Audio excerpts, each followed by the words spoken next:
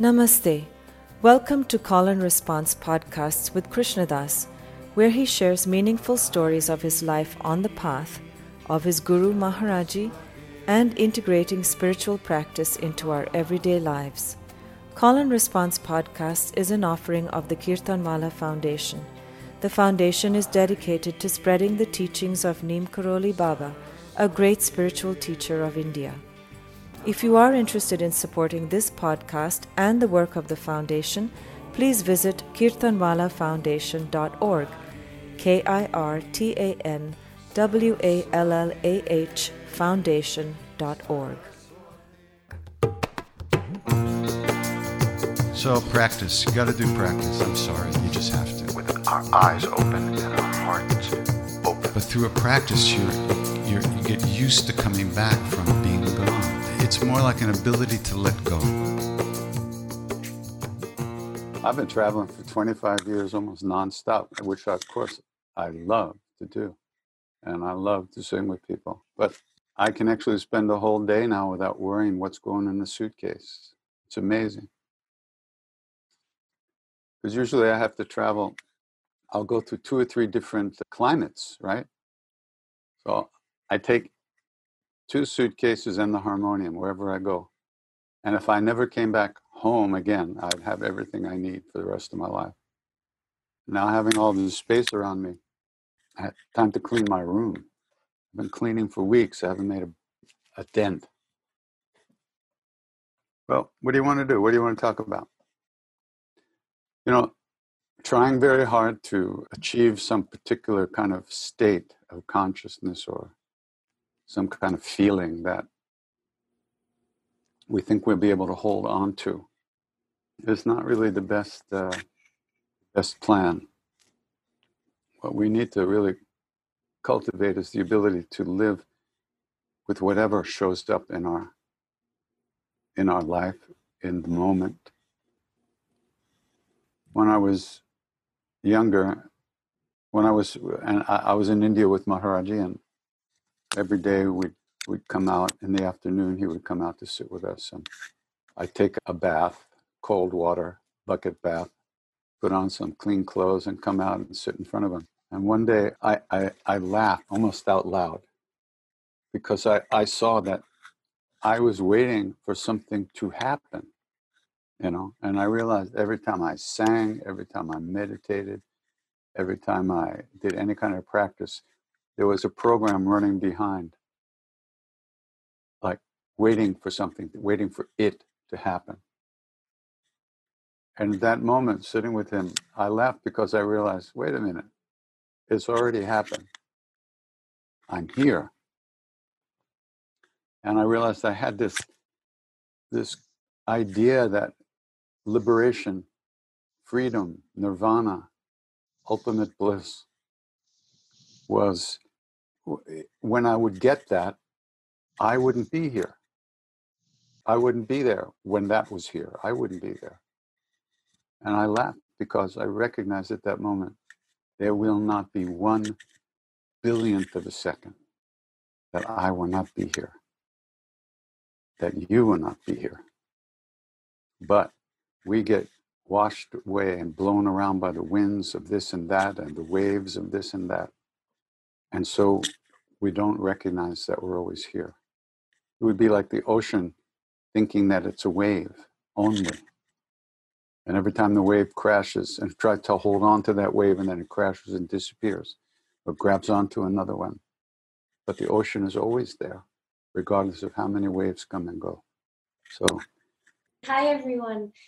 Mine starts maybe with more of a statement, and hopefully it'll roll into a question, but it doesn't have to. It's okay. We're just hanging.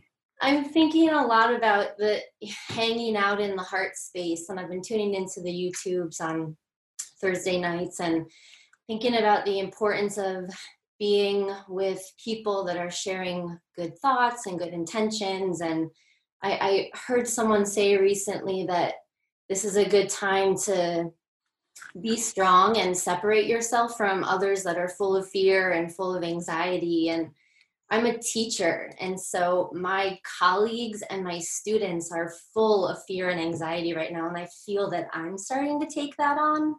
Mm-hmm. trying not to, but how can I be hanging out in the heart space with people and let my students know that it's going to be okay. But at the same time, I can barely get myself through the Zoom faculty meetings every Monday morning. I don't know. Well, if we would greet each moment with compassion and kindness for ourselves and others, we wouldn't feel the need to protect ourselves. See, you're afraid of being hurt by what's coming from what you think is the outside. But as you know, there really is no outside. We only experience it as an outside, but where do we experience it? Within ourselves.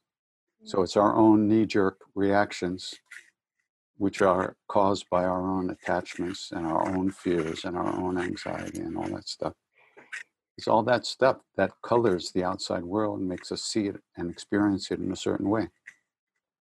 And when you become kinder to yourself, one of the things you notice is how fucking hard it is to keep it together and to feel okay. And then you see, well, if it's so hard for me, imagine people who probably don't understand that there's any way to deal with this stuff in a positive way that you can learn and grow from. So those are the people, then naturally your heart will feel for them. And there's nothing to protect them. There's no fear. There's no worry. You can't, people used to say things like, I'm gonna will myself into some state. People, what am I trying to say? I remember people saying to me, like they were afraid of getting something from somebody else, right? Like catching some kind of fear from somebody else. So I said, wait a minute. All right, I want you to give me a headache now. Come on, give me a headache. You can't. No. So nor can you get a headache from anybody else. So it's just the fear. Right? So the fear is within us. That's our own stuff. And once again, there's always reasons for that fear. It's not necessarily what's happening in the moment outside of us. It's what buttons that stuff is pushing inside of us. So this is the time to cultivate kindness, compassion, and ease of heart with our situation as it is. Not try to change it, but to be with it in an open, relaxed way that allows people to be who they are, but you don't have to buy their version of reality. Right. Yeah, I'm thinking about letting go too, in many ways, just in general. Not easy. No.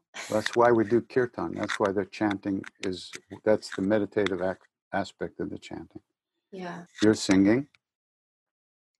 You see, a lot of people chant and they think that, they're supposed to feel some particular thing or other, like love. Imagine that, But that's not what it means to me. That's not the way I do it. I sing. When I notice I'm not paying attention, I sing. And when I notice I'm not paying attention, I sing. Mm-hmm.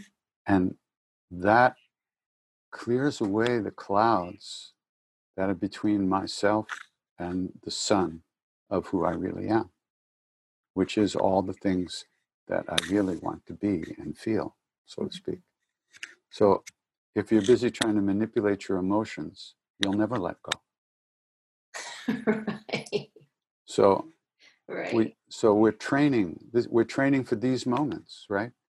When we sit down for whatever, 10, 15, 20 minutes or whatever, and we sing or we meditate or we chant quietly or whatever, we're practicing letting go.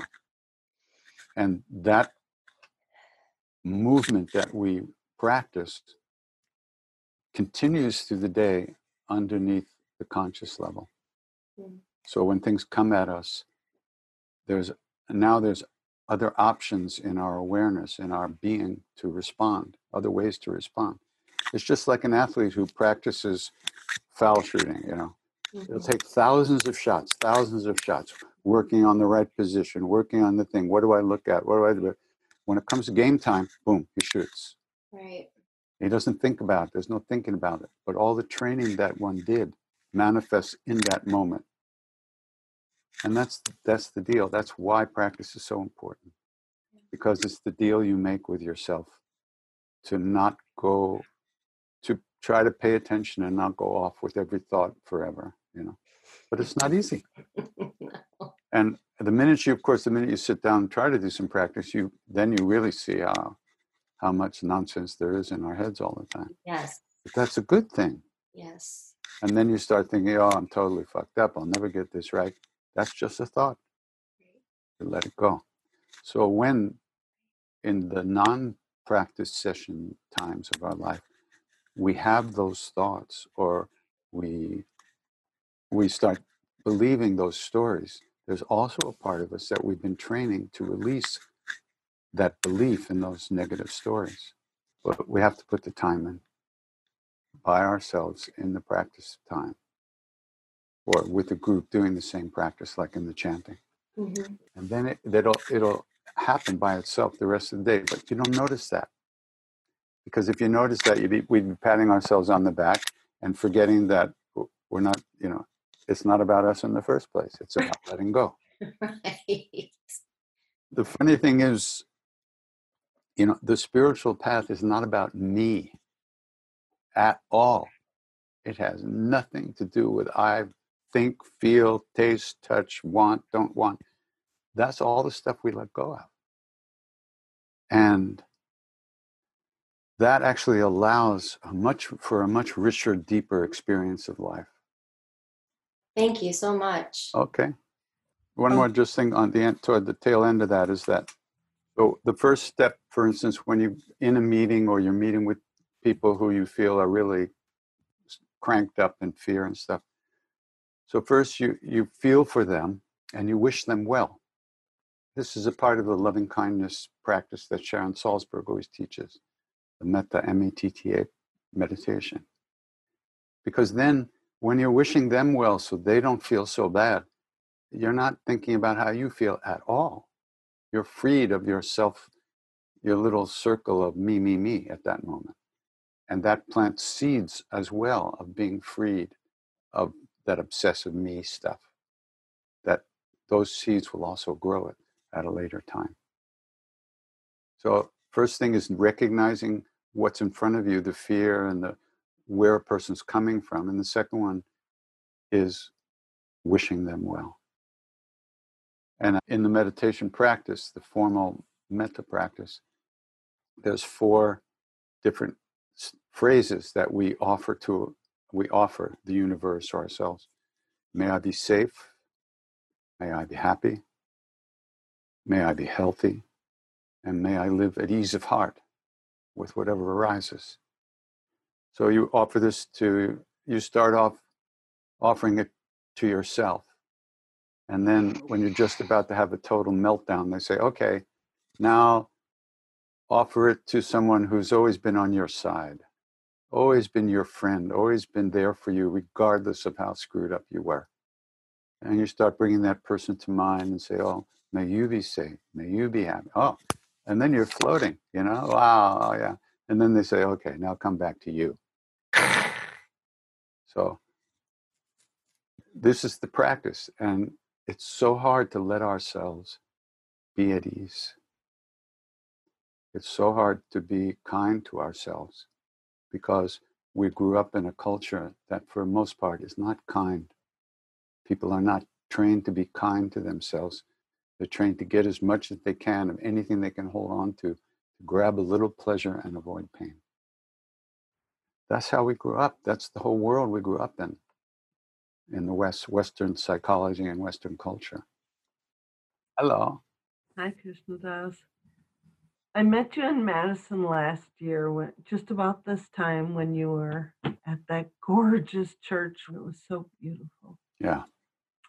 And I am the recipient of your last hug because you had to come to me because I'm the wheelchair user, right? So my question, my life is I try to balance. Again, we're talking about that internal hurt space with the absolute chaos around us and find my place and find my footing. But my real question is it my ego that wants to be pain-free, that wants to be able to get up and run and walk and participate in this life in a different way that my body won't let me do right now? Well, You know, it's big. no, not that big. One Feels medium big. sized, one medium sized ego. That's all. It's all ego, sweetheart. Everything on this side is ego, but that doesn't matter. We don't care what it is. How do we live in a good way? So you can't stop the wind from blowing. So you might as well flow with it. When Ram Dass had his stroke, when he first had his stroke, he was lying in the hospital, paralyzed, unable to speak. And he was looking up at the ceiling because he couldn't move. He was on his back. And he was thinking to himself, where's God? Where's Maharaji? I almost died. He said, I failed death, he said. Yeah. You're supposed to have, I'm going. He failed death. All he could think about was the pipes on the ceiling. So, and at that time he said, he used to think that Maharaji had given him that stroke. He used to say he was stroked, And in fact, there was a whole movie made called Fierce Grace, based on Ram Dass's belief at that time that Maharaji had actually stroked him, had given him that stroke for his own benefit to some degree. So many years later, he finally went to India again for the last time in the wheelchair. And he was with Siddhima, Maharaji's great devotee. And she said, Ram Dass, Maharaji did not give you the stroke. He would never do that. That could never happen. The stroke is your karma. What Maharaji gives you and has given you is the strength and the grace to overcome the results of your karma in this moment. And that's a very big difference. It is. So, It is. and Ram Dass's beauty and strength and greatness was that he did overcome those shortcomings. He didn't focus on the physical pains. He had so much pain. He had diabetic neuropathy, which is like needles. And he had extraordinary physical suffering. He never mentioned it. He was able to overcome his pride of having to be helped to do anything. At some point, maybe 10, 12 years into the stroke, he fell and had to have hip surgery, hip replacement. And then he fell again and ripped his rotator cuffs. So he couldn't do anything for himself anymore. He couldn't turn himself in bed. He couldn't do anything. Everything had to be done for him. And he overcame the pride and he accepted help. And he really blossomed. It was extraordinary. So, not just for you, but for all of us.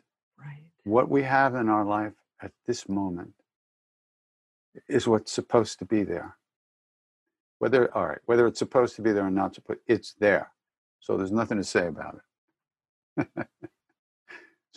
But that's the first step, is recognizing, okay, this is the given. Now what? Am I going to let it run me, or am I going to deal with this? Somebody once asked His Holiness, the Dalai Lama, are you happy? And he said, well, I guess you could say I had a hard life. I was taken from my parents like at the age of 3. Then I had to take the reins of my country at like 13. And then I had to escape while the Chinese invaded and killed millions and millions and millions of my people. He said, the Chinese have taken everything, the Chinese government, Yes. taken everything from me. Am I going to let them take my happiness? Happiness, peace, calmness, openness, compassion, kindness. This is our true nature. Yeah, correct. Let's not let our own actions from the past, our own karmas, ruin this moment. We can overcome all that. But that's where the work starts. That's what it's about. That's why we calm our minds. That's why we plant the seeds of the name. That's why we keep coming back from our thoughts. Everything you said to me is your thoughts. And you believe them. Why? Why do we believe those stories? You know? We do. We've been trained to do that. I've worked a lot on dismantling a lot of them, and there are so many. There's just layers and layers in everything that we look at all around us. Yeah, for sure. Yes. That's the way it is. I guess I don't know how to let go of this one. Yeah, Yet. you do. Yet. Just say Sri Ram Jai Ram for 24 hours. Mhm. And every time you notice that you're not paying attention, you come back. Gradually, your being gets more, it becomes more at ease with sitting in itself. You become more at ease with sitting within yourself. It's practice. You have to do it. You can't think about it. It's not something you think about. We have to do it. Anything you're thinking, let it go. Who gives a fuck what it is? Even how great am I? Let it go. Oh, I've overcome everything except thinking I've overcome everything. Let it go. Keep letting go. It's not pushing away. And not pushing away. Releasing. Allowing it to flow through you. Float through. Float through and disappear in the mist. But don't worry, there's another one on the way. It's practice. It's practice. And, you know, there's many, they say there's different levels of enlightenment. And it's at some point, even though you're not creating karmas anymore, the karmas from the past are still coming. They haven't been burnt yet. Like when Buddha was finally enlightened, recognized his enlightenment, he said, "O house builder, no more houses will you build for me." Houses being the sense of a separate self, because there was no karma left. He had burnt, it was burnt now, finished. But for us, we're still putting additions onto the house, you know, and putting in fancy tubs and, Wi-Fi and all this stuff to make the house more comfortable. But it's never going to be comfortable. There's always going to be some dissatisfaction there. So recognize that. Yeah. But when you recognize that and you accept that, then the sting goes away of it. Ah, yes, it's always going to be like this. And then it isn't. Yeah, no, and then it isn't. Right. When you really bow to it, then it disappears. It comes back. But you cultivate that the offering that you make of your heart, of your being to the moment. You keep cultivating that, coming back to the name, coming back to your breath, coming back to whatever your practice is. And then we gradually but inevitably, that presence within us is uncovered completely.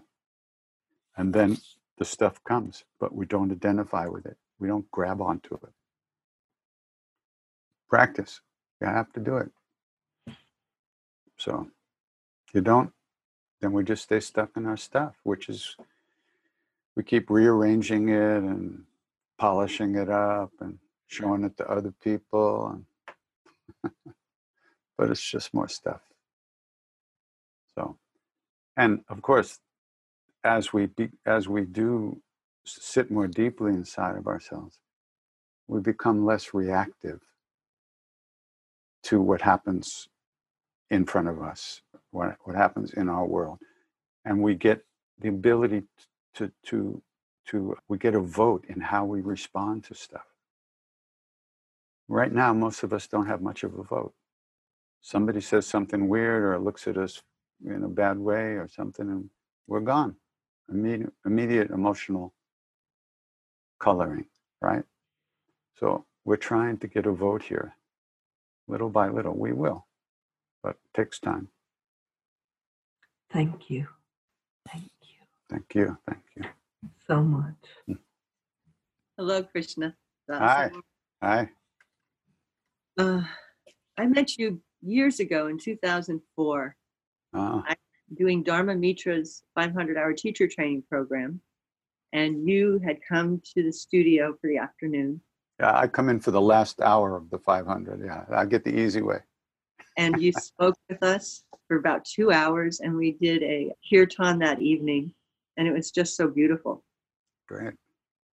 And I just wanted to share a little piece of magic that happened right before Ram Dass died. You know, I hold that meeting with you so dear, and I got to meet Bhagavan Das, and Krishna Das was on my bucket list. But with him being in Hawaii and, you know, just this state of things, I never really got there. And on a Wednesday morning, I was teaching a senior yoga class in a beautiful greenhouse. And at the end, in meditation, you know, my playlist was going. And all of a sudden, Ram Dass's song, I Am Loving Awareness, came through. And I never heard the album. And I'm listening and I'm thinking, not Ram Dass, Krishna Das. Yeah, Ram Dass. I think that's Ram Dass. And I said to the class, I said, I think Ram Dass has crashed our party. And that following Friday, your email came out, you know, saying that Ram Dass had left us. Mm-hmm. And the magic of that. And of course, now it's one of my favorite albums. And when I'm on my yoga mat for myself, I play the whole thing while I'm doing yoga. And I just wanted to also thank you and let you know that if you ever wonder if your emails make a difference, and you know, the things you do make a difference, they so do. Because that morning, it was like getting an email from my brother, you know? So that's all. I just wanted to share that with you. Thank you. And Thank you thank very you. much. Yeah. Your love, you know, because I feel it, you know? Thank you. Thanks so much. Hi. Hi, I have a couple of questions, but I just have a little funny story because a few weeks ago I was getting some medical treatments and the doctors like hike up my dose in the medicine and I was feeling kind of drowsy. And in that state, I don't know where the thoughts come from. And I had this thought. I was worried a little bit about the virus and situation. And I was like, oh, I need Krishna Das to call me. And then when I came out of this, I was like, this is the most ridiculous idea ever. And here we are. And I guess my question is, I'm in New York and I have a family in Belarus. I haven't seen them 10 years. It's a long story. And I found myself I'm not very close with them, but I found myself having lots of anxiety over what's going on. And I guess my questions are how to trust that everything is happening in life as it should be without feeling pain and resistance, and how to trust life that everything I cannot change is happening in my best interest. Yeah. Well, interesting word you have used is trust, you know. What are the options? Not trusting, living in fear, living with anxiety, living in negative spaces and not being at ease. Those are the options. Either one trusts. Ram Dass and I used to say, faith, no fear. Faith, no fear. So it's, the first thing is really we have no control. We can only deal with what we can deal with, right? Mhm. I mean, if you can't fix something, then don't worry about it because you can't fix it. If you can fix something, then fix it. But if you can't, you can't. So then you're left to deal with your own stuff about it. And of course, once again, I sound like a broken record. Practice when you can. This is why we do practice. So that whatever's arising in our lives, we are more able to greet that moment that it arises in a better way, in a more open way, in a way that causes us less grief internally. You know, we can't, if we really think about it, we can't really control much of anything, except we might be able to eventually control our reactions to stuff if we put the time in and recognize that that's where the real work is. Yeah. One has to remember that one's work is to calm one's ass down, let it go, relax, find a deeper place to be as these things arise. You can do that. That's the only thing you can do. You know, this moment is the only moment that we have. We can't change the past. We don't know what the future is. We're here now. So this is the moment that we can take action and work on ourselves, you know. And this is the only time we get a vote is now, right? And the past is gone. We have no way of changing that, and the future hasn't come yet. Now is now, and now is where we really are all the time. You know, 2 weeks from now, if you ask yourself, well, what time is it? Well, it's now. Where am I? I'm here, you know? Just like you ask the same question to yourself right now. You'll always be here, and here is where the work goes on. Here is where we can train ourselves to release the anxiety. The anxiety is not out there. What's going to happen is going to happen. What we can change, okay, we try to change. In other words, we disinfect the cartons of food that come to us that are delivered. That's an action, a positive action. We can't control what's on that package of food, but we can disinfect it when it comes into our awareness, into our life. So it's the same with other things. We can't disinfect the actions of the world, but as they're out there. But when they come in contact with us, we can disinfect them from our own emotional colorings, you know. And then, and as we learn to do that, we get more confidence in ourselves too. We recognize, okay, I can deal with this.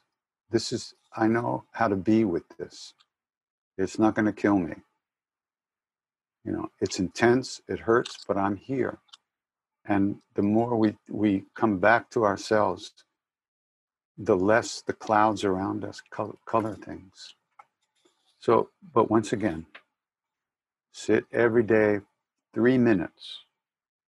I don't know what your life is like. I don't know what you do, but I know you have 3 minutes. So 3 minutes, turn the phone off, turn the television off, everything, and just let yourself settle like a leaf coming down off the tree. Don't try. The leaf doesn't have to try. Gravity brings it down. Sit quietly. Let your thoughts begin to settle. That's all. Don't kill them. Don't manipulate them. Don't chant a mantra like this. Ram, ram, ram, ram, ram. Be with your breath. Be with yourself. Relax the body. Do it laying down. Whatever's easiest for you to really relax. But give it for that 3 minutes or 5 minutes or whatever. Really be there with it. experience what's happening at that moment. Don't try to change it.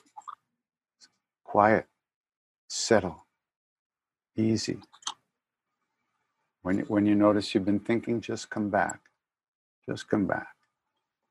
There's, one can watch one's breath come in and out in a simple, gentle way. You don't have to breathe. You're breathing all the time. You don't have to make yourself breathe. So just allow the breath to come and go. Let the stomach relax. Let the muscles relax. Let the body relax. Just calm.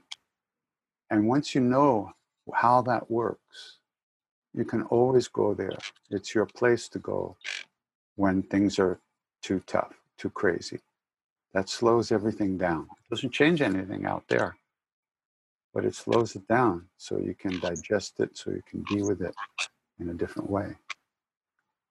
We can't do anything inside, but we can't do anything or everything outside. We can become ultimately powerful within ourselves to overcome fear and anxiety and shame and grief and selfishness and all the things that how we usually function. And that's the deal. That's what we're trying to do, because all those different things, that's what causes us pain and suffering and all the stuff, and hurts us. So you're always here. You're always here. At any moment, you can let go. You can always let go. But it takes a little practice to get what that feels like, So do something regular every day. Don't expect, the sun to rise in the west just because you're sitting for 3 minutes in the morning, or whatever. But just do it. And little by little, you'll find a comfort in that space that will, the taste of which will stay with you more often. And that'll help you be the best person you can be, the best human being you can be. And when you think of your family, and you can wish them well, bring them to mind and say, be safe, be happy, be healthy, and live at ease. You can repeat those lines. It's four phrases that they teach in the loving kindness meditation. And that's our offering to people, and ultimately our offering to ourselves. Be safe. It's better than worrying about it all the time and letting that anxiety eat us alive. This is what we can do to overcome all that stuff that we've been trained to allow to eat us up all these years.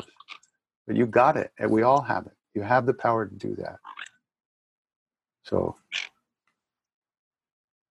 add that to your life. Add some moments like that where you're just allowing it to settle down. You're not trying to make it feel this way or that way, or push it around or manipulate it or shape it into anything. Just be you, which is who you are already. So it's not that hard, is it? Thank you. Oh, okay. Thank you. And don't go outside. Hi. Hello. Hey.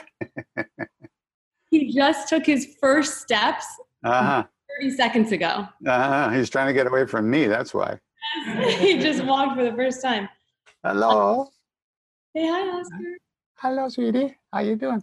We met Oscar. On our baby moon, we came to Maui just for Thanksgiving. We were with you and Ram Dass Oh, at cool. the church. Very good. He's been chanting since he was conceived.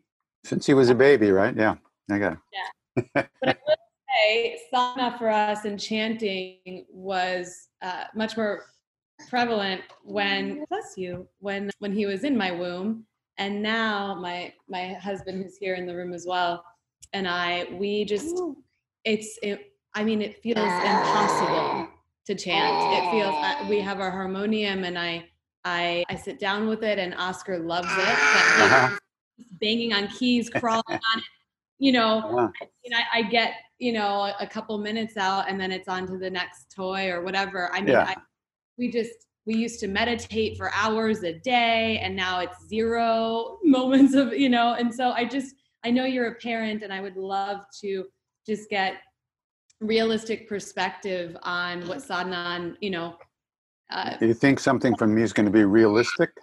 well, just, You're a very optimistic person. but yeah, just whatever your thoughts are on that. Just love the kid, have fun, don't go crazy when he goes crazy, and do the best you can. Your meditation is not just when you're sitting down doing some formal practice. Meditation is how you live in every moment. Be aware. Calm yourself. There are times when babies go completely nuts and nothing can calm them down. But that doesn't mean we have to go on the trip with them. We can't arrange our lives the way we want them all the time. So we have to deal with them as they are. And this is your life. Enjoy. Be with it. Don't try to change it. You can't change it. It is what it is. And there's an incredible book called, oh my God, what's the name of that book? Knee Deep in Grace. Look that up. This woman, an Indian woman who got married and moved to Burma. And then she had one child, I think, and then her husband died. And she was devastated. And she started doing meditation practice, but not just sitting, because she had to raise her kid. So it's an incredible book. She became an enlightened being, dealing with her life every moment. It can't be any other way than it is. So don't try to make it some other way. Relax. Let it come, let it come, let it go. Don't try to hold on. Yeah. Don't try to hold on to what your ideas of things are about. This is what I should be doing. I should be doing this. I shouldn't get carried away with this. That's nonsense. That's all, mind poop. Let it go. Throw that diaper away, get rid of it. And just be with it as it is. There's no, like His Holiness said, he wasn't going to let the world and the events that happen take his happiness away. Happiness is our true nature. Joy, peace, calmness, openness, kindness, compassion. These are our qualities of our real hearts. So it's not just when you sit down and squeeze that harmonium. Chances are the kid's going to break it within 6 months anyway. He's on his way. Yeah, I know. So it's going to become useless anyhow. So he'll take that away from you too. Just go with it. Go with it. Relax. Let it come. Nothing to do except be with it all the best way you can. You always have the option to release the reaction that you just had. It's not easy once that juice is flowing. Like once you get angry, there's very little you can do until it calms itself down, till the energy dissipates a bit. But you can still be aware. Whoa, that was horrible. I'm really caught. Yeah, okay, that's also thoughts. Keep letting go, letting go. Be with it as it is, not as you think it should be. It'll never be like you think it should be, for long anyway. Mm-hmm. So, just pretend you don't need to sleep for the next 2 or 3 years. That's okay. That's the realistic expectation. Yes, that's realistic. For many months. Yeah. All right. Take care. Does this, I just had this weird feeling that this is like a radio talk show. You ever see the guys that's sitting by the mic? Hello, yes. Okay. Our next caller from New Jersey is, Namaste, Krishna. Hey, how you doing? Thank you for allowing the space for everybody to come together and to share what's on their heart and in their mind. I have a quick story to tell you. Okay. I purchased your book, Flow of Grace, last week. Uh-huh. Yeah, I've been doing the Chalisa a couple of times a day. On Wednesday was Hanuman Jayanti, which was his birthday, I guess, right? Maybe Tuesday, right? Yeah, whatever. Yeah, one of those days. Anyway, so the day I made sure to keep him in my heart and did the Chalisa like once an hour. picked up the book, read a part in your book that said the monkey took the form of a mosquito. Later that night, after I read that, I go to shut the lights off in my place, and what's in my place? There is a mosquito the size of a baseball. Really? Oh my God. So and my girlfriend is pregnant, so I have all these things going in my head with the Yeah, virus and West Nile or whatever may be out there. So I go to open the door up to let the mosquito out, and the mosquito comes in. So now this divine chase is going on for about an hour. As I see this mosquito, I'm remembering the passage that you wrote. And long story short, I ended up taking the life of the mosquito. So what goes through my head? There I am, ruining yet another chance to meet God. And all this guilt comes on me. And later on, after dealing with all the sadness of that, as silly as it may sound, my girlfriend was asking, what's the problem? And I explained to her. She looked at me a little crazy, which was which is normal. Sure, I'm used. It wasn't the first time, yeah. No, I'm used to that reaction from a couple of people. But anyway, so then I started to think about it. Well, you know what? Maybe this was a lesson to kind of forgive myself and to maybe not take form so literal. When I do the chanting, when I do my prayers and meditation, I tend to attach to a form. I close my eyes and I picture and I picture and I picture. And I just want to know what your insight would be on that experience. What would Maharaji say with that mosquito and me taking the life of that mosquito? And what would be the lesson in that? Yeah.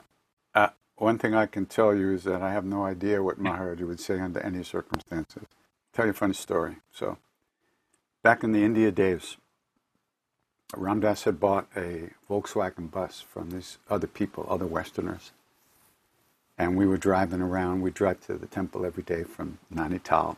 There were maybe 20 people hanging off of this Volkswagen bus, up on the roof, hanging off the back. It was crazy. And at one point, Maharaji looks at Ram Dass and said, Ram Dass, you're a saint.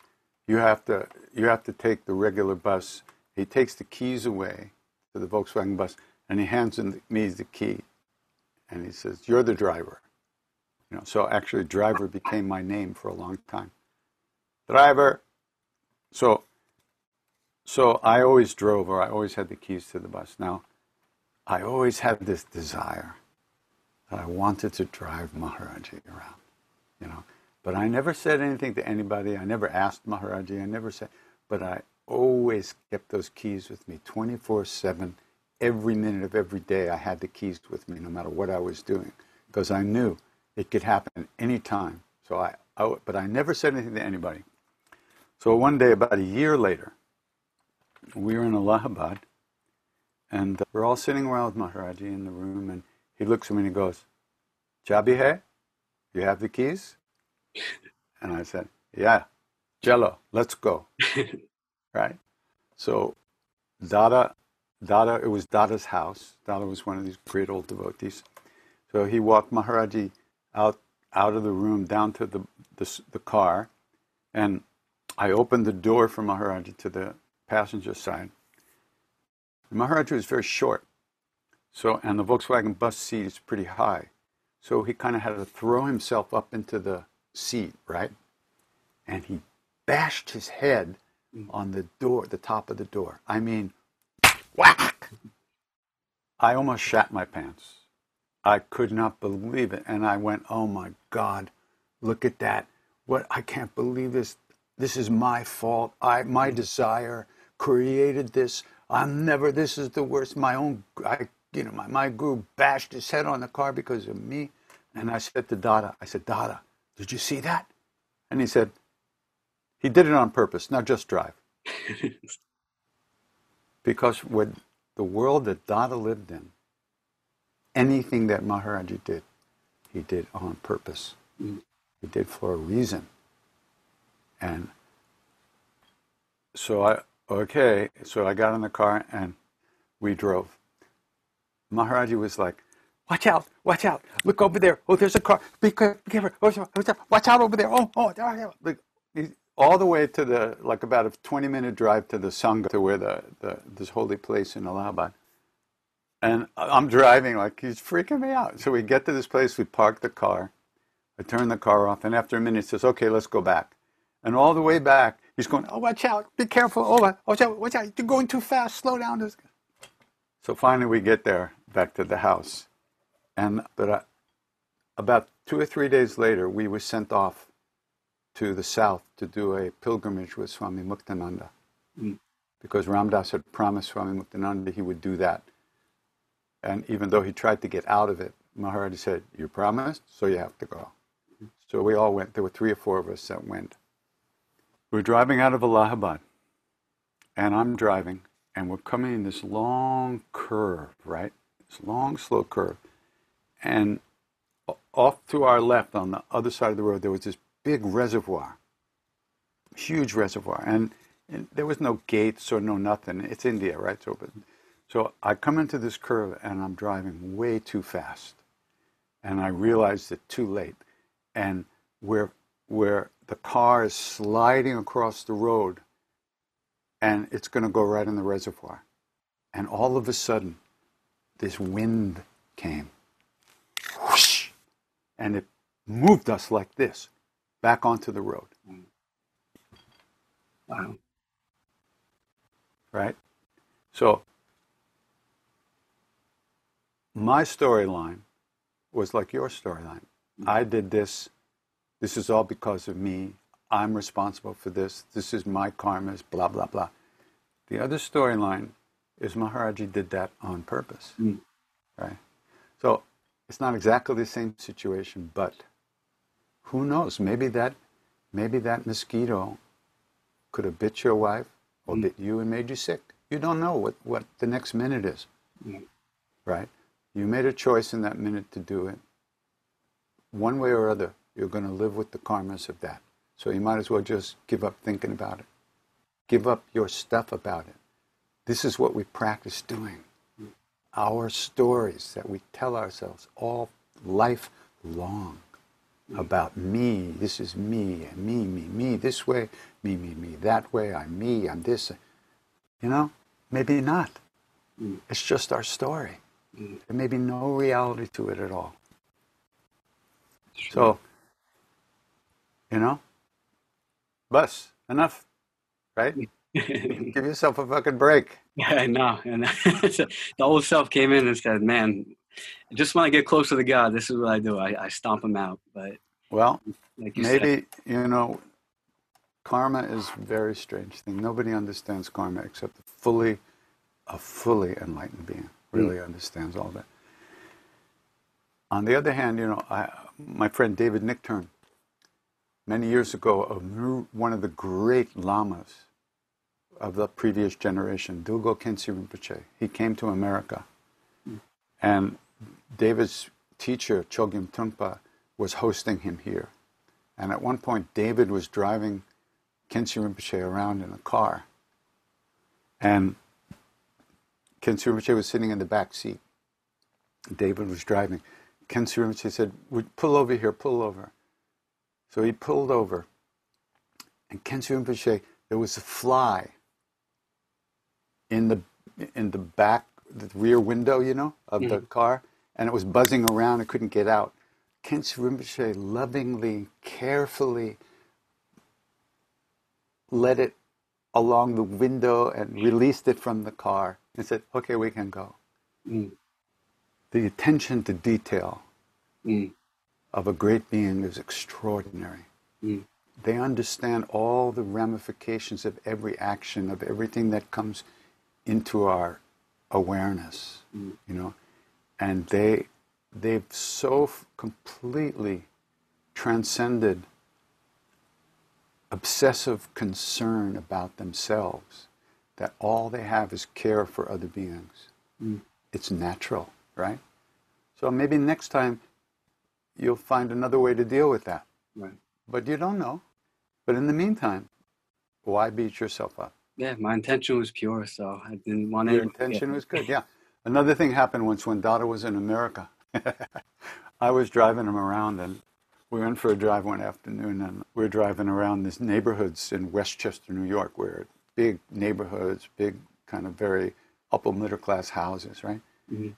And as we were driving through these beautiful country roads, this squirrel ran across the road, and I hit it. Mm. The guy killed the squirrel. And I said, Dada, oh my God, Dada, look what happened. I killed that squirrel. I had no intention to kill it. It just happened. Dada, I don't understand. He just said, just be quiet and drive. True. Gotta keep on going. Be quiet and live, okay? Have a good time. Thank you so much. I appreciate Rama. it. Yeah. Hello. Hi.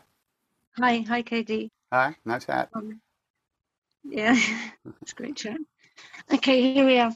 Here's this thing, right? So I've kind of written it down because it would make it simpler for me. Well, as I may have told you in the past once or twice, and anyway, I've met you a few times, I've lived up a pretty screwed life. I've lived a pretty screwed up life. Oh, I met you in England last time, right? You did, yes. Right after the evening we talked outside. That's right, Camden Town. Yeah. Yeah. Swai Yoga. And I saw you in Shivananda this year. Oh, okay. Yeah, it was good to see you again. So, Kay, dear, here's the thing, right? I have a kind of spiritual sense of inadequacy because, well, as I said just now, really, really screwed up in my time. And the practice, the teachings of the practice can make me feel really melancholic because how do I mean, so much to learn and so little time. How do I make up for this? How do I fill the hole? I'm not putting this very well. I mean, you know. Yeah, but there's no making up for time. You're here. You've always been here, but you haven't been paying attention. And there's nothing to learn. It's just to relax and let it go. There you are. Just relax. Let it go. When you're giving yourself a hard time, relax. Let it go. You don't need to understand why this is, why you're that way, why this way. It's enough to just let it go again and again. Little by little, you start to feel at ease with letting go and not allowing those stories to eat you alive. They're just stories. Yeah, maybe they're true on some level, but right now, let it go. You don't know. When you're like, sorry, I interrupt. No, go ahead. Go ahead. But when I'm sort of thinking, I'm in my head a lot of the time, and it's kind of hard. I listen to various meditative teachings, Ram Dass being one, and of course yourself. But Ram Dass saying, you can focus on one thing. You've got these methods of meditation, but still the demons come. And how? So feed them. Feed them. Love them. They're not going to hurt you. Say again, I didn't catch that. The demons are not going to hurt you. You're only hurting yourself. So just, say, hi, how you doing? You're back. What can I do for you? Sorry, I can't give you my life, so you have to go. Bye. So you just kind of banish them away like that. Don't banish them. Release them. You think they're coming to get you, but really you're holding on to them. Okay. Let them go. They'll keep coming, but that's okay. You can keep letting go. Why should you stop letting go? And then, of course, you'll get caught. And then you'll spend 3 days depressed. And then somehow or other, it'll kind of pass a little bit, and you go, oh, okay. So that's why that's what meditation practice brings. That's the fruit of meditation practice, is that we might get caught, but we don't stay caught for so long. So you don't always feel so bad, so depressed, but you're so used to identifying with that you don't notice the spaces in between when you're not giving yourself a hard time. So I'm a moper, right? A moper, I mope around. This is my natural state. I mope. And over these years of practice and being involved in this path, I'm more blessed than I used to. Really. It's amazing. The continuation of the practice. Sorry, I interrupted. The continuation of the practice will eventually it'll lessen these feelings. I mean, I've been doing this now in your kind of world, the Kirtan world, the Bhakti world, 2 years, maybe less. Yeah. Meditation itself, about 7 years. Now, I've been And doing this for 50 years and I'm still the same schmuck I always was. Yeah. But I don't care. That's the difference. Why do you care? Don't care. So you feel like shit. Okay, next. But we care because you're inhabited by that negative state. And you care. Don't care. Say, okay, hello, how are you? Oh yeah, I feel like shit too. You feel like shit? Okay, let's feel like shit together. And then it changes. Little by little, it'll change, comes back, goes away. Just keep letting go. That's all you can do.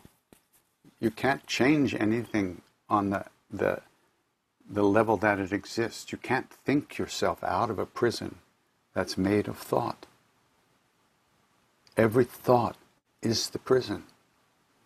You have to let go. But one of the issues is that until we have something to hold on to, it's hard to let go of those kind of things. That's why we allow another, in practice, we pick one thing to think about. And then that excludes all the other thoughts eventually. Maybe it's your So that's breath. what you focus on. That's what you focus on. And you'll notice that you can't focus on it for more than like a breath until you're thinking about something else. So you let go and you come back again and again and again. Right. And if you think 7 years is long enough, talk about 7,000 lifetimes of this. So just be now. Deal with what's in front of you right now. Don't worry about the past. That's gone. Don't worry about the future. It's not here. You're here now. And I don't know. If I don't feel so good, I don't care so much. Those feelings may still arise. Inadequacy, self-doubt, self-hatred, all these things come. Number one, they don't last very long as they used to. Maybe just 20 years. And then they go because of the practice. The practice releases them automatically over time. So, like I said before, it's like an athlete. You practice one particular move over and over and over. Then when it happens in the game, it's almost automatic. So you practice letting go up in a what's the word? You practice letting go, and then the rest of your day, that practicing will manifest in many ways by itself. By itself. So you don't feel good. Who cares? Hello, you're still here. We're here. And it's like, okay, you're talking about, what about if you're dying? You know, like Ram Dass used to go out and sit with people who were dying, you know. And he recognized if he saw them as people who were dying, that trapped them in that. So he would say, hi, I'm here. Are you here? And that would help liberate them from their own storyline as well. Because that was going on, but they could recognize that they're present within that at the same time. So you're always here. But right now you identify with your emotions pretty much all the time. So you're not recognizing that you're still here and that the emotion is an object that you are aware of and feeling. It's a feeling that you are having. Who's having the feeling? You are not the feeling. You never are. But it's like a cloud that envelops us. And we start to think of ourselves. We lose ourselves in the cloud, but we're still there. So just keep coming home again and again. That's why we add an object of concentration to practice. It gives us a place to land again and again. It doesn't guarantee we're going to be happy. It doesn't guarantee we're going to be able to fly. and change our shapes and become kings, queens of the world. No, it's just a place to land again and again and again. And eventually we become more comfortable being at home in ourselves. Practice. Be kind to yourself. You haven't been taught to be kind to yourself. You weren't kind. Your parents weren't kind to themselves. Their parents weren't kind. Where are we going to get this from? We get it from the people who have it, the great beings that have brought these teachings and these new ways of seeing ourselves to this world. So you have to practice being kind to yourself. Give yourself a break. For your own sake. You deserve that. We all deserve that. Release the grief, release the suffering, let it come. Cry for 3 years if you have to. Let it out. If you don't let these things out, they push us around from the inside. Give yourself a break, okay? Please. Thank you. You have been of great help. Take care. Namaste. Hey, what you eating there? A fork? Omelette. Ah, okay. I'll pretend I understand just what you said. You partly answered really all my questions and everything what's in my head. But my original thought was to ask you, how do you invite the flow of love inside when you are so emotionally constipated? When this is so hard to let anything that is positive in, and actually I experience resistance to it, to the positivity, to anything that is good, whether it's gratefulness, whether it's meditation, whether it's practice, there's an internal resistance to it. Possibly, maybe there is a fear. And also, what I experience is that if I do the practice or I invite, the flow of love, then it backfires. The demons that Sue was talking about, they come even strongly. And there's always a feeling that no matter what I'm going to do, I am the bad one, that nothing's going to change because I am, when you're talking about the real qualities, that those real qualities don't apply to me. They apply to everybody else, but not to me, that I'm just so fake. Well, you convinced me. Well, sweetheart, that's a program that's running. And it didn't come from nowhere. There are causes that created that program in you. I like that. Aww. And we come up against our stuff like that all the time. But see, you can recognize that as a program. When you calm down a little bit, you notice, you can feel that. It's a feeling. And you have, the whole idea of chanting and meditation is to release those feelings and come back. That doesn't mean they're not going to come back again and again and again. But over time, you internally understand that this is not me. The feeling that you're worthless, you're not good enough, you're not worthy of love, you'll never be happy. On one hand, like I have a lot of those same feelings, but when I look at my parents, I see where I got them from. Neither one of my parents loved themselves in a real way. Neither one of my parents knew how to be good to themselves. Neither one of my parents knew how to be happy, at ease in life. And I know my grandparents, and the same goes for them. So the same must go for my great-grandparents and their great-parents, on and on. This is programmed behavior. There's nothing wrong with you. Your soul, your true nature is exactly the same as Buddha, as God. There's no difference between you and the greatest beings that ever lived and walked this earth.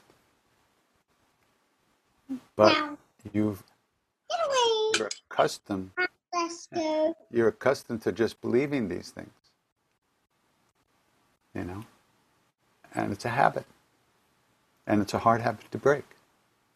That's why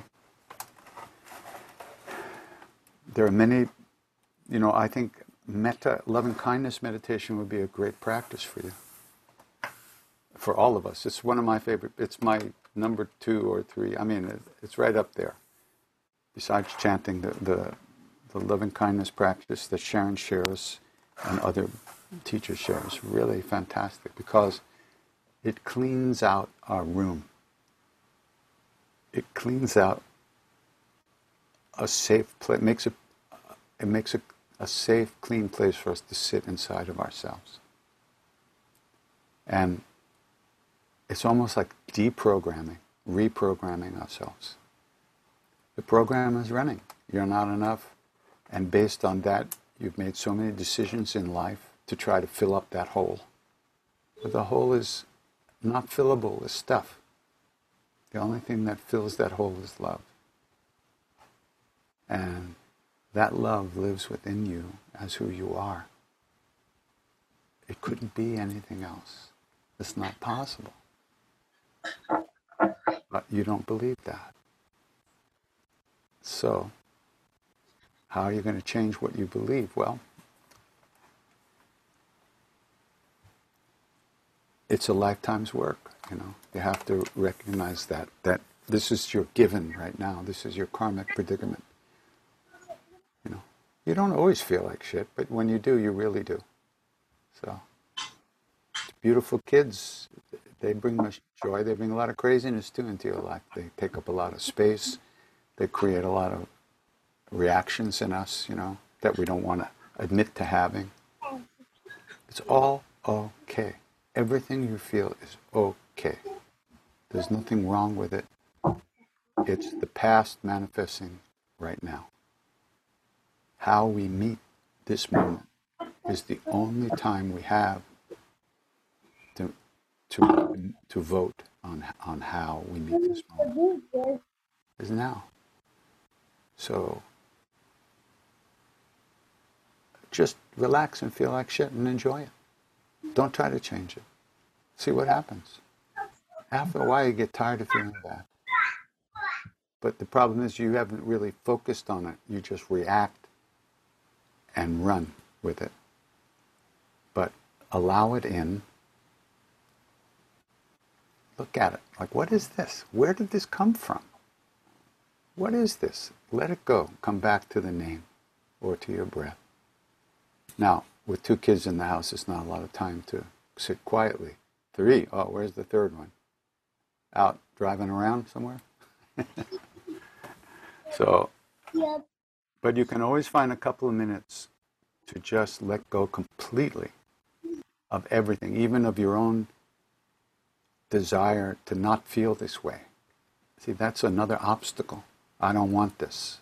I don't want to feel like this. I don't like this. The fear of feeling like that is really the hardest thing to let go of. Because once you're at ease with whatever you're feeling, it doesn't eat you up. But that fear, the apprehension of, oh, it's always going to be like this. That's called eternal damnation. But it's eternal as long as you're in it. When you're not in it, it's not even there. There is no eternal damnation. It's a state of mind. When you're in it, it's eternal. When you're not, it's not. So you just have to, you know, this is the real stuff. This is the real spiritual work. Sitting cross-legged and pretending you're in bliss is bullshit. The real spiritual work is allowing yourself to be who you are, with all the beauty and all the ugliness, the ups and the downs, the fear, the shame, the grief, all that stuff. Let it be. It can't hurt you. It can't hurt you. It's from the past. how you live, how you meet it right now creates the next moment.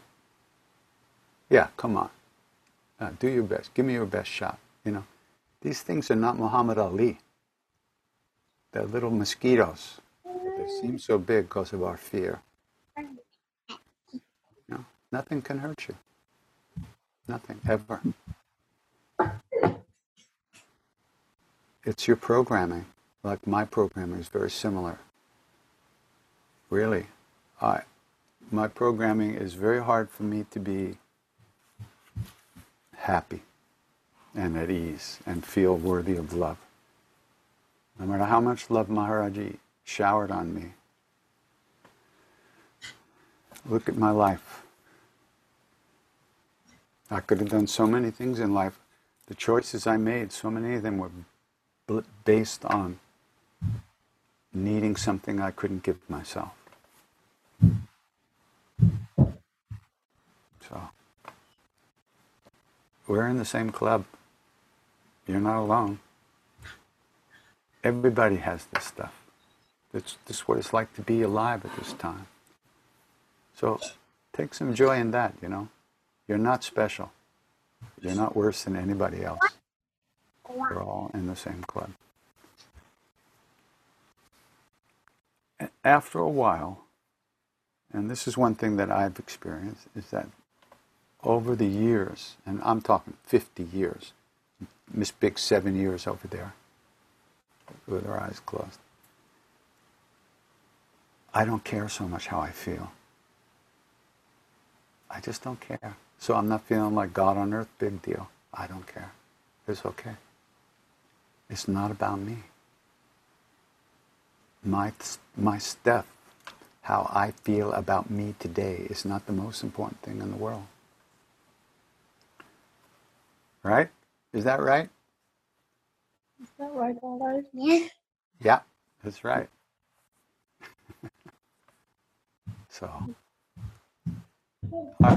our baseline, our home base is that kind of, oh, there's number 3. Hello. Hello. Oh, you're number 2, I think. Number 2. Yeah. Yeah. I'm double trouble. Oh. So, yeah, you know, it's all okay. Even feeling bad is okay. Don't push it away. Just pat it on the head, give it something to eat, and tell you, just be quiet for a while, okay? You know. You're not going anywhere. There's nowhere else to be. So let's clean our room, huh? You know, that's it. That's all we have to do. We have to clean our room and be kind to ourselves and everything in our lives. And then we won't be thinking about ourselves all the time. That's the real habit that will change, is that it's all about me. My state of mind, how I feel, is the number one most important thing in the universe, obviously. All right? Thank you. Just keep breathing. That's the main thing. If you're not breathing, that's a whole other ball game. Thank you. Ciao. Where are you? Ram, Hey, how you doing? namaste. Those Not kids that were bad. those kids were so beautiful. Oh Yeah. my God, they were just Yeah, adorable. she's looking all around for beauty, and it's jumping up and down in her lap, you know. Yeah, it's really But something. that's how hard it is to let stuff in. We have such a problem with that because we don't love ourselves. We're so caught in our programs about ourselves that we can't let ourselves feel love, but we will. Oh, can I talk to both of you for a second? So, one time I was sitting with Siddhima in the back of the temple, and all the cousins and, yeah, that's her, from the Tiwari family, the 3rd generation that I knew. They came. The oldest son was going to get married, so they all came to the temple for blessings. And I was sitting in the back with Ma, and there were all these, like 20 of these kids around, right? And I looked at them, and they were so happy. There was so much love between them, you know? And I thought about my family and my grandparents yelling at each other, and my parents not talking to each other, and the tensions, and, you know. And I saw how much love, and I thought, what is wrong with us Westerners? I said. So finally I said to Ma, Ma, what is wrong with us Westerners? Why can't we love? Why can't we let ourselves be loved? So here's what she said. I'm going to just tell you what she said. The first thing she said was, well, Krishnadas, what were your parents eating when you were conceived? Hamburgers. Okay? And then she said, what were they thinking when you were conceived? Okay. Then she said, and affection was used to control you as a child. It was given when you were good, it was refused when you weren't doing what they wanted you to do. So early on, even before you knew consciously, you understood vibrationally that if you needed to, in order to get what you wanted from them, which was everything, your parents were the whole universe, you had to give them what they wanted. And so affection became a business deal. Love became a business deal from day one.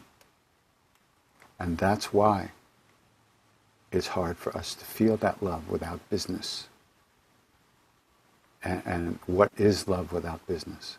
So that was very powerful for me. Very, very powerful. We were trained to buy attention and affection.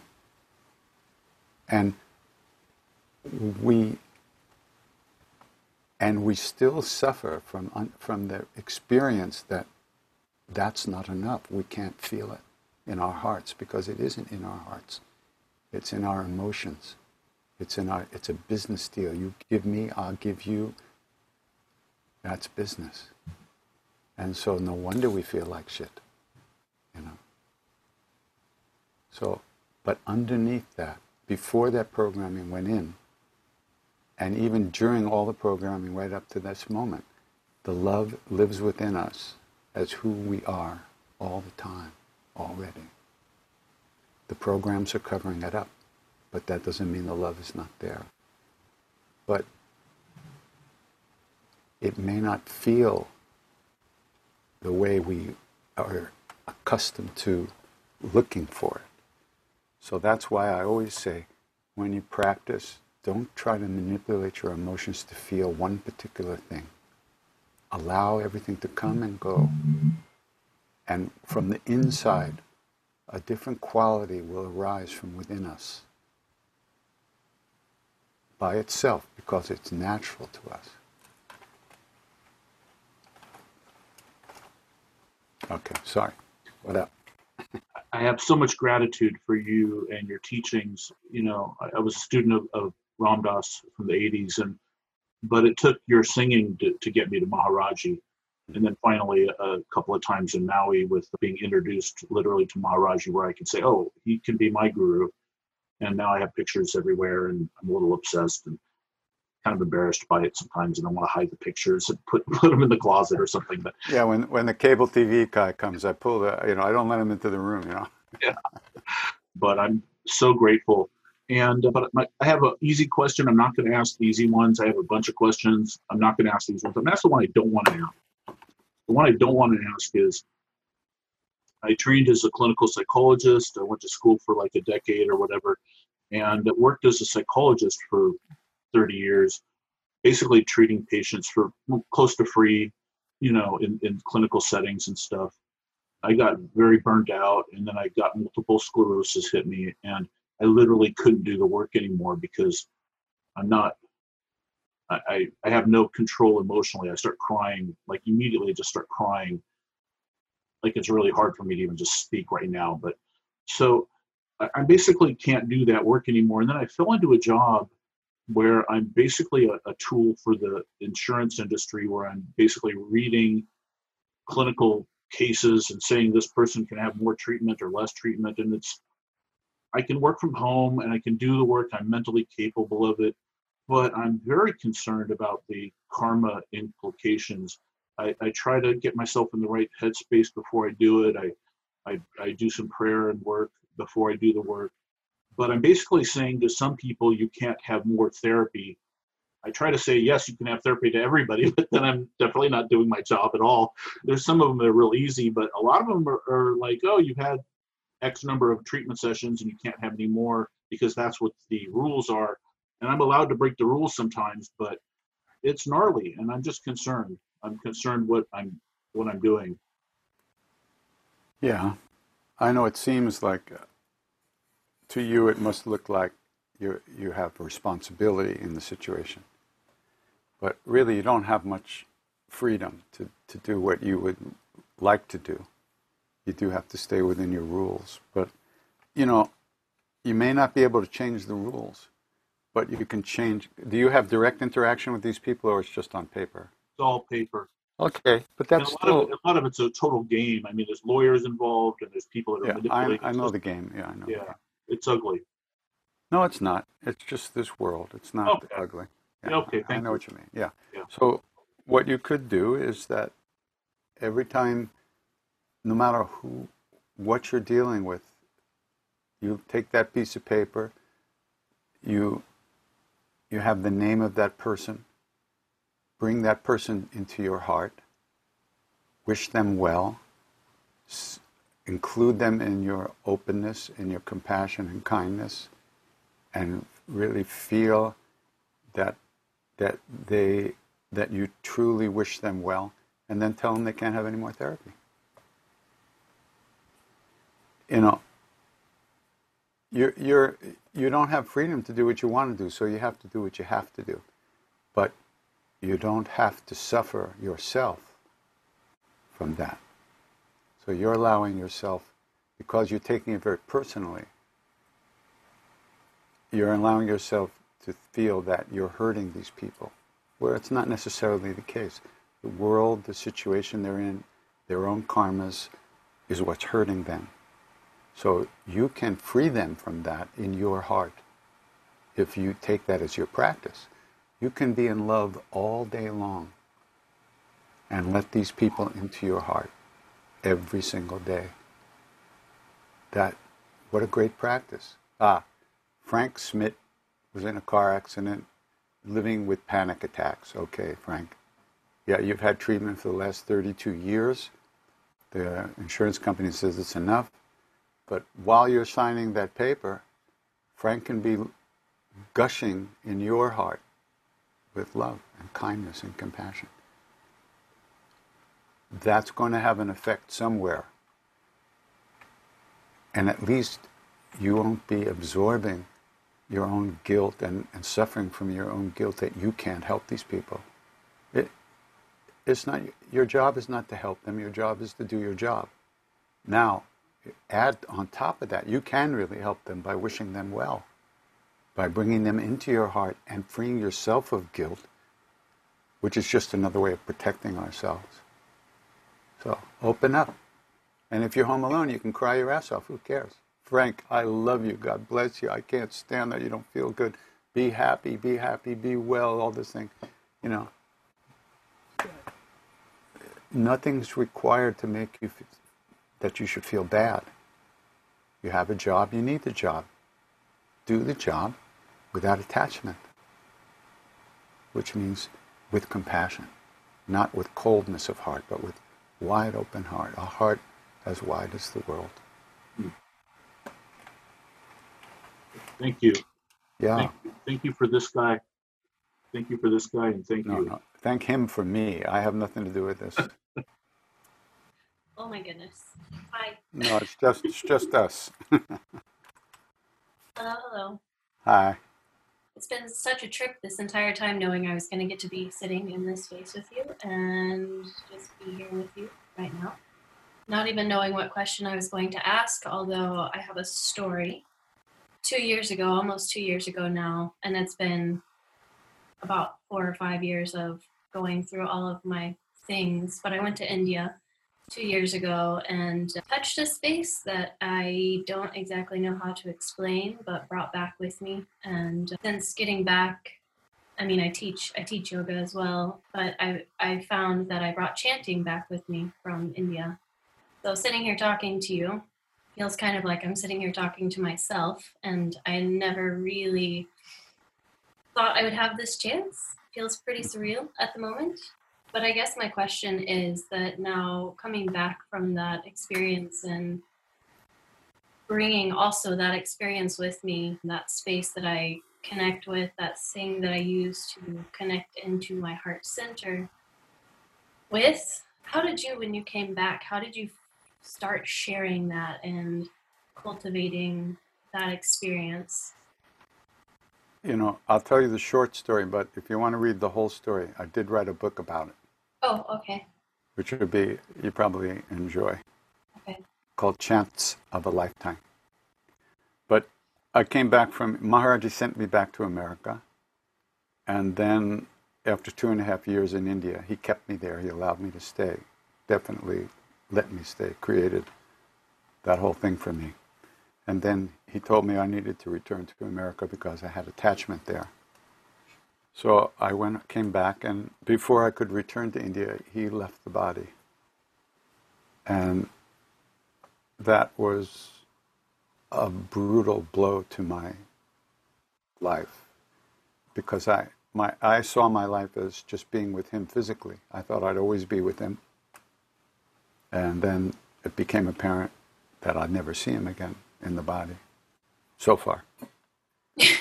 So anyway, the short story is that 21 years after he left the body, that's when I started singing with people. Mm. And I started for only one reason, and I continued to sing for only one reason, which is to save my miserable ass. That's why. Now, same reason I do it too.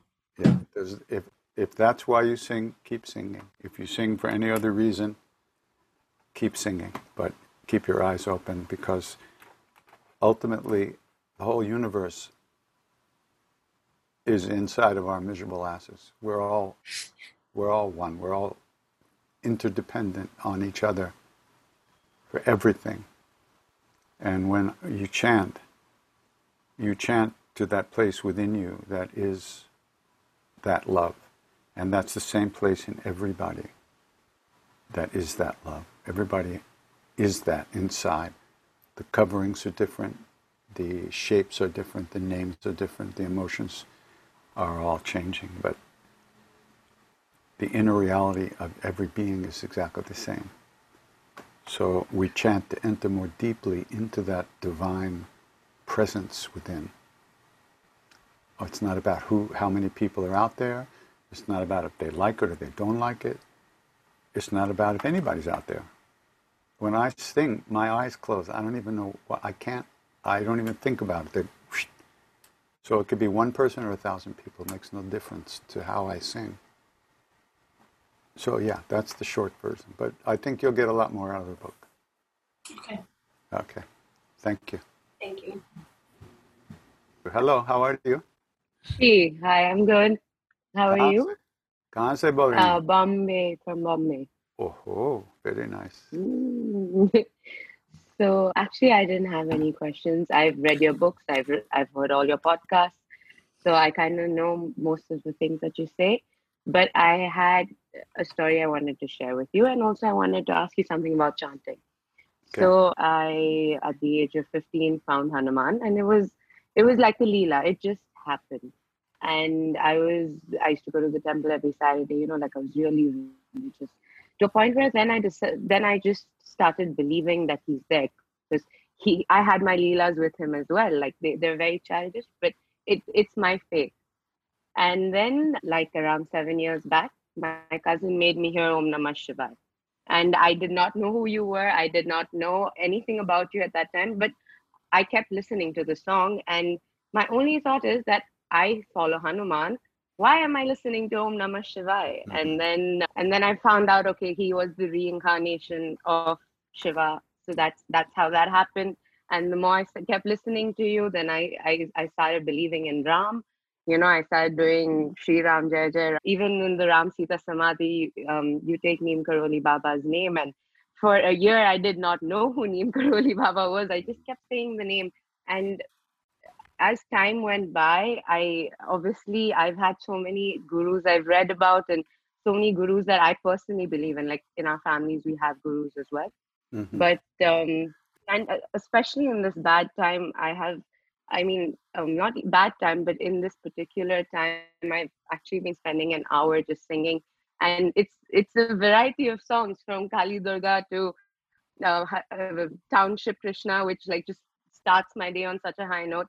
So I just wanted to ask you, like, from what I understand, Neem Karoli Baba he followed Hanuman, right? Or maybe he didn't. I don't know. I'm you not the could right say that. person to say He that. was actually considered to be And reincarnation of Hanuman. an avatar of Hanuman, an incarnation of Hanuman. Correct. So my family guru Harnath Bapa is known to be an avatar of Krishna. So for me, like, it's so difficult to relate to these gods, except for Hanuman, because I have my connection with him. Mm-hmm. But when I listen to your songs, you have such, like, the way you sing for each and every god. I'm sure you sing because you're singing for Neem Karoli Baba, so the love is there. But I just wanted to understand why did you sing about all these gods? Like, is there any particular reason, or you just did it? Like that's, I actually want to know that. I don't know what else to do. All the forms of God are the forms of that love that lives within us as who we truly are already. They are manifestations of our own true nature. We're part of them. They're the whole, we're the part on one level. Of course, as Sri Ram asked Hanuman, he said, how do you see me? He says, well, when I identify with the body, I serve you. When I identify with the mind, you are the whole and I am a part. But when I know the truth, you and I are one. So there's many levels of that. So, when Maharaji named me Krishnadas, I said, Krishnadas? What is that? I'm a Hanuman guy. And he just laughed. He said, oh, don't worry, Hanuman served Krishna too, which is actually true. Yeah, that's what I wanted to know. But the names are not here to separate us from love. These are all the names of love. Period. They're the names of your own true nature. Who you are underneath who you think you are. These are the beings that have recognized that, are made of that completely. So all these names are equally powerful. That's what my lineage tells me. Some lineages say only their names, only the names they repeat are the real name. Well, as my grandfather say, God bless him, but he didn't mean it, Let them do what they want to do. You do what you do, and don't worry about it. So, if it makes you feel good, sing it. If it doesn't make you feel good, why sing it? That's all. It's up to you, how you feel, your decision. Follow your heart. There's no... The whole path is learning to follow our own hearts, because that's where it lives, in there. Now, we can take advice and teachings from other people, but if we agree, where are we agreeing? In here. If we disagree, where are we disagreeing? In here. We're listening to hear. So it's all about that. Just sing what makes you feel good. That's what I do. They all make me feel good, by the way. Well, then keep singing everything all day long, 24/7. Yeah. My husband, when he found out you're coming live, so you were going to come to India, and I thought I'd come meet you there, and it didn't happen, and I was actually really bummed. Like when I got your email, I replied back saying, "Oh, I'm so happy," and then it didn't happen. Then I just told my husband that you're going to be live, and the first thing he did is he went and he just, he got me this community thing where I can come on to, and he's like, "You listen to him all day long, just go meet him." So I said, "Yeah, okay." Very good. I'm very thankful to be here. Thank you. Thanks to your husband too. Yeah, thank you. Gotcha. Hi, KD. Hi. I get to see you every year in New York. Very It's good. an annual pilgrimage, and I did get to see you in Joshua Tree once, which was amazing. Rochester was there a long time ago. Yeah, so this feels really personal to share. So I'm going to try and share it and not get emotional. But I feel like life's been a journey to find my partner. And like in this time where we're all secluded and we really have downtime to focus on what we want. And it's something I've already, I feel like I've been doing different spiritual practices and just really trying to settle in and be honest and feel what there is to feel and work through everything. But this is like a really good time for new practices. So I just thought I'd ask you if there's anything you'd recommend that I add.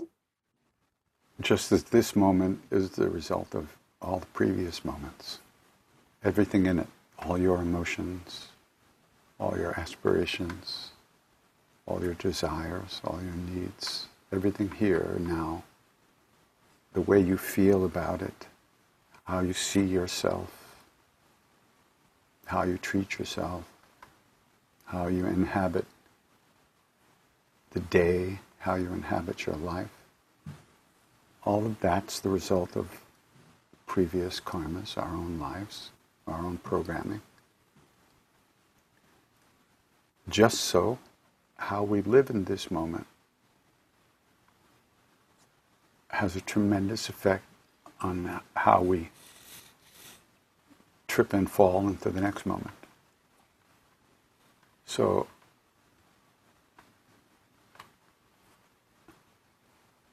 on the deepest level, you don't need anything from anyone. And more than that, there is no one outside of you. But we've been brought up to believe, to fully believe, and to identify with that we need to find love and affection outside of ourselves. We need someone to push the button for us, to make us feel loved. Most Westerners have that basic emotional shape. The only problem with that is that if we demand another being to give us what we want, we're not allowing that being to be who they are necessarily. We're only relating to them in a way that we want to squeeze something out of them that we can use to feel good. And for the most part, they're probably doing the same thing. So relationships are very, very difficult because we enter them on multi-levels, many different levels based on fear and shame and self-hatred and all those things that we're trying to get away from. We're hoping that we can find something in life to free us from that. We can learn so much from relationships because, for the most part, they're never going to give us what we were looking for, no matter how hard we try. The minute we understand that everything we need is within us, that takes the pressure off of relationships to be something particular. We can allow a person to be who they are in all their glory, and they can allow us to be ourselves, even when we don't flush the toilet, even when we don't wash the dishes, even when we throw our dirty clothes around, even if we watch TV too much. We can allow a person to be what they are. We don't need them the same way. So for this period of time where you're really faced with all that stuff, it's like everywhere you turn, your stuff is out there right in front of you. And it's a very difficult time. So it's a good time to be kind to yourself and allow what is to be for now. This is the moment you have. You don't have any other moments. Now is what you have. 10 minutes from now will be now, was what you have. What happens 3 years from now, you don't know. But now is the time that you have to try to relax about all these issues that you have in your life and in your emotions. Come to peace with them, greet them, get to know them. Stop judging yourself so harshly for feeling these things. Stop judging yourself so harshly for not having what you think you should have. Maybe I'm not good enough. Maybe I don't have what it takes for this to happen for me. This would be a good time to let the sting of all those kind of stories dissipate a little bit. And don't believe them so strongly every minute of every day. Right now you can't do much about anything. We're stuck at home. We have our minds to deal with. And it's our minds that all the suffering comes from. Our minds, our emotions, and our stuff. You know, I think you can get some of Sharon's books on Kindle, Sharon Salzberg's books. Read a little about the practice of loving kindness. It's a wonderfully powerful, intense practice that's easy to do. It's not a fight with your mind. Like most people think meditation is sitting there and fighting with your thoughts. This is not like that. I think reading about that and getting to know the concepts of what loving kindness practice is and what it means to our hearts will give you a much bigger context for the world and for your daily life, what can be done with that inside of your daily life. So, because if you weren't giving yourself a hard time, where in the whole universe would you find a hard time? Nowhere. So, the ball's in your court. You wanted this. You got this. This is what you want to be happy. And you're now seeing exactly what's creating suffering for you very clearly. Problem is, you still identify with that stuff. Like we all do. We're all in the same boat, believe me. Some people are sitting in the front of the boat. Some people are in the back. Some people in the engine room. But we're all in the same boat. So, I don't have any, what do they call them, soulmates? That kind of thing. I don't understand what that means. Everybody's your soulmate. Actually, everybody's your soul. Exactly like you. There's only one soul, and we're all a spark of that same light, all of us, every single one of us. It's all encased in little different casings, but you can find love everywhere, at all times. But because of our emotional shape, we only want it a certain way. Well, if we can relax that a little bit, we'll find it everywhere. At some point, we do get out of our own way. Guaranteed. You do. But you have to let that happen, and that's not easy. It takes a little letting go. Practice letting go. Practice noticing how hard you are on yourself about not having what you want, about on and on. And this time, of course, it's magnified, so it's really visible. There are other times we can kind of avoid it. These programs that are running all the time, we get busy with other stuff. So this is a brutal grace, it's right there. So,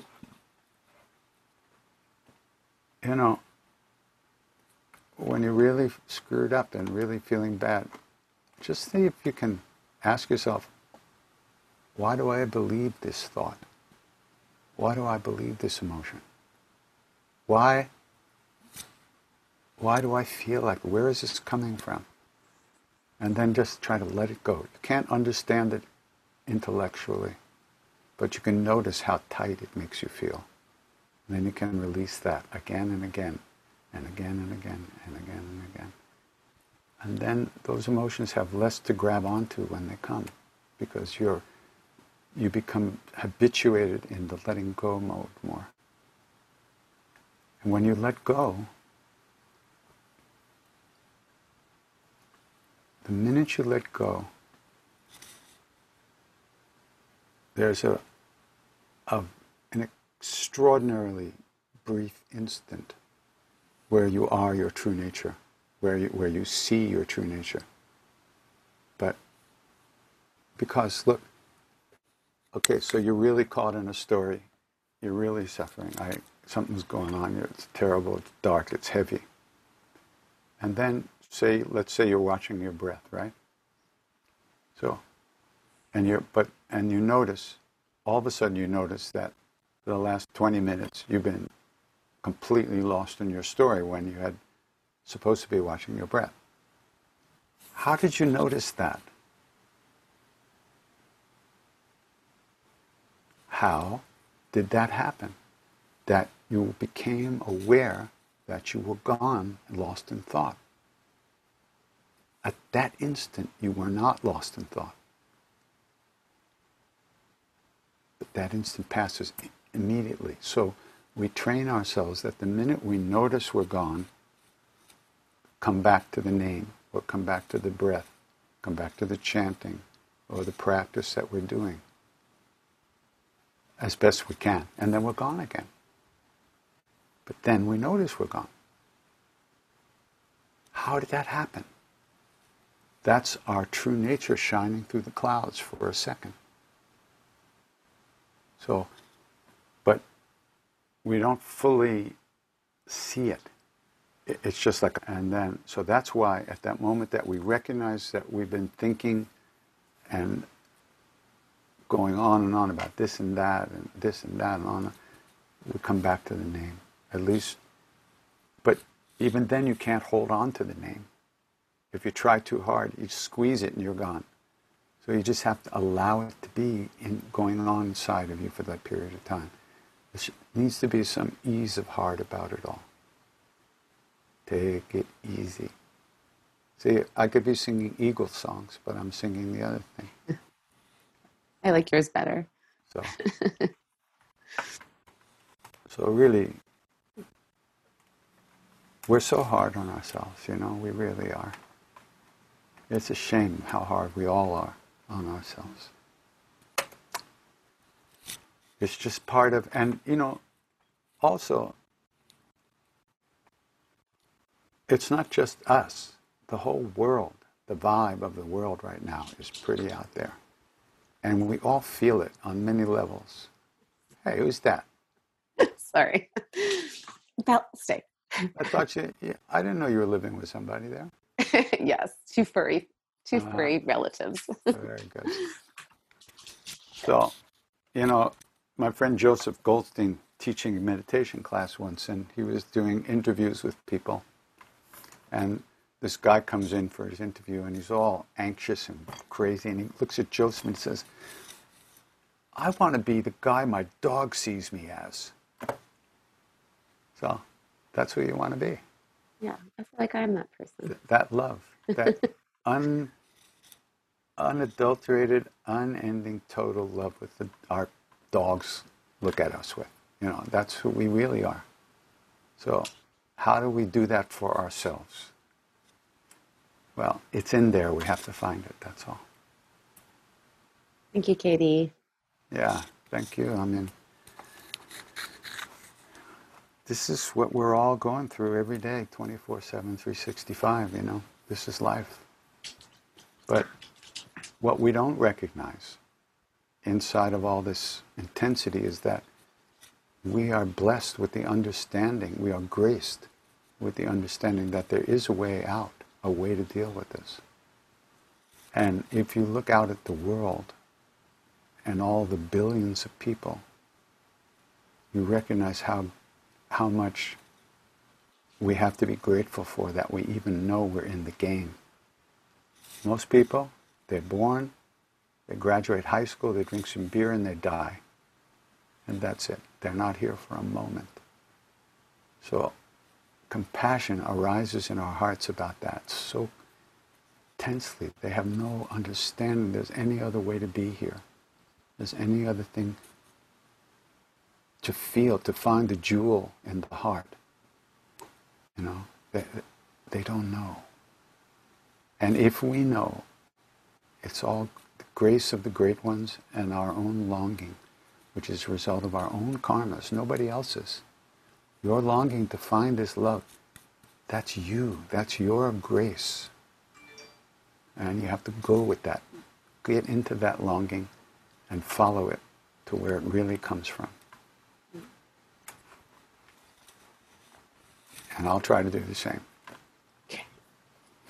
We should slow down here and come to a pause in the day. But let's just all be here. I mean, you don't have to close your eyes, but just for a minute, let's all sit together in the presence of the One in which we all live.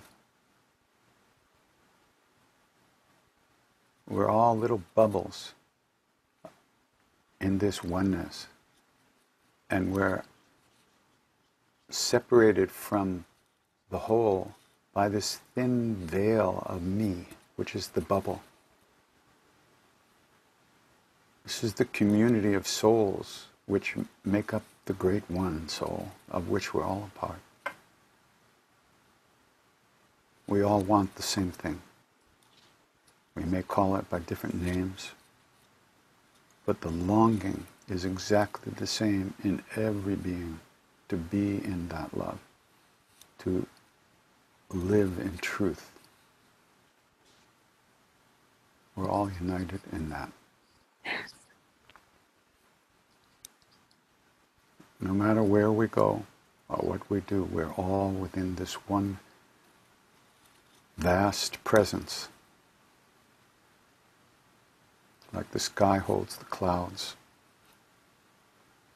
and the people and the buildings and the pollution and everything is held within the vast being of the sky. We are held within this vast being, this oneness. So it's a pleasure being with you today. Good care. We'll see you again sometime, huh? Thank you so much for listening. This podcast has been brought to you by the Kirtanwala Foundation. Krishnadas is renowned for leading kirtan, the spiritual practice of chanting, and workshops around the world. For more information about him, including upcoming events, please visit krishnadas.com. KRISHNADAS.com. We also invite you to visit kirtanwalafoundation.org. KIRTANWALLAH foundation.org. Here you will find more offerings dedicated to spreading the teachings of Neem Karoli Baba. Love everyone, serve everyone, remember God.